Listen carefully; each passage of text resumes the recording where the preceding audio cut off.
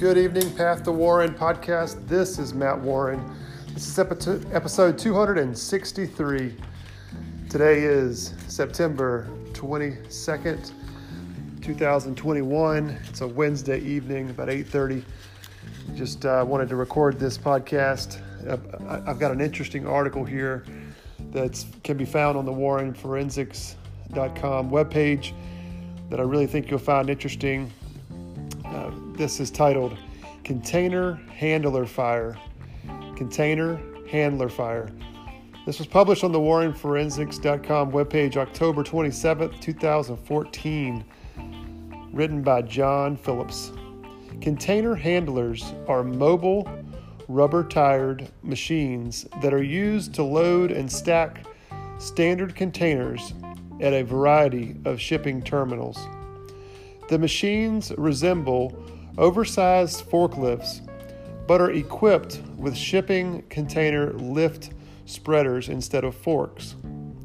The machines are often equipped with sophisticated computer systems that inform the operator which container needs to be lifted as well as its destination, whether it is a truck, a train, or a storage stack. A container handler caught fire and burned at a shipping terminal, destroying the machine as well as blocking traffic and limiting the capacity of the shipping terminal. The container handler's diesel engine had recently been replaced. Much of the combustible materials in the machine's engine bay had been consumed by the fire. Several of the rubber tires had been ignited by the fire, and one wheel assembly had been separated from the machine during the firefighting effort. The machine operator reported that he had seen smoke and then flames coming from the engine bay, which was directly in front of the operator's cab. The machine was traveling at the time of the fire, but was not carrying a load. Inspection of the site revealed a path of fluid on the container yard asphalt that extended more than 100 feet behind the container handler final rest position. Inspection of the container handler revealed that the fire had originated in the engine bay and had consumed most of the combustible materials in that area. You can see a photo of the left side of the container handler, as well as there's a second photo, and the caption says, "The container handler engine bay." And you can see that it's pretty crispy. The electrical and fuel systems of the container handler were traced and found to have no conditions that caused the fire. The hydraulic and lubricating systems were also found to have no conditions that caused the fire. A small diameter engine coolant hose had been routed across the top of the engine from the radiator to the area above the engine exhaust and turbocharger. This coolant hose had separated from its connecting fitting over the exhaust and turbocharger. The hose had been secured to the connecting fitting by a single hose clamp, which was found to be loose. The hose had not been supported or restrained by hose clamps along its approximate 5-foot length and was free to vibrate and move during operation of the container handler. There's two photos here, and it says in the captions, "The unsupported coolant hose routed between the radiator and the engine."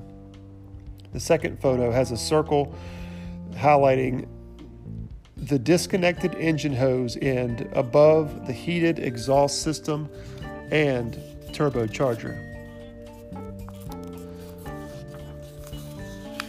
Engine coolant, even though diluted with water, can easily ignite when it is sprayed as a mist onto heated engine components.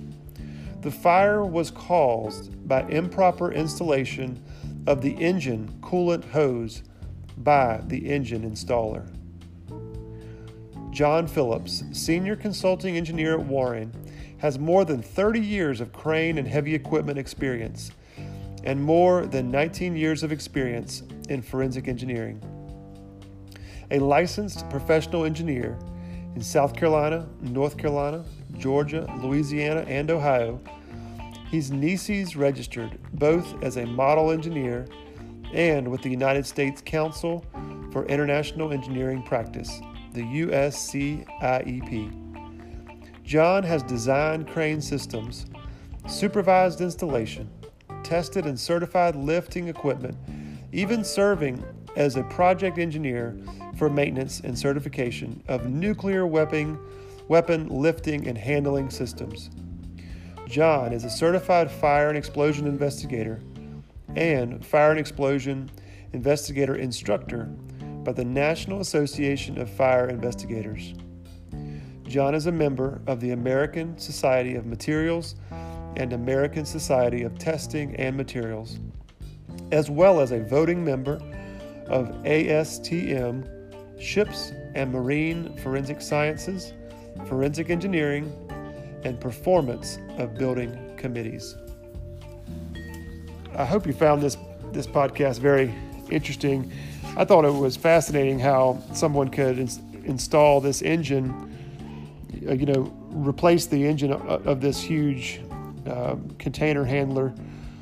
You have this massive diesel engine and you connect it with a little hose clamp, but then don't secure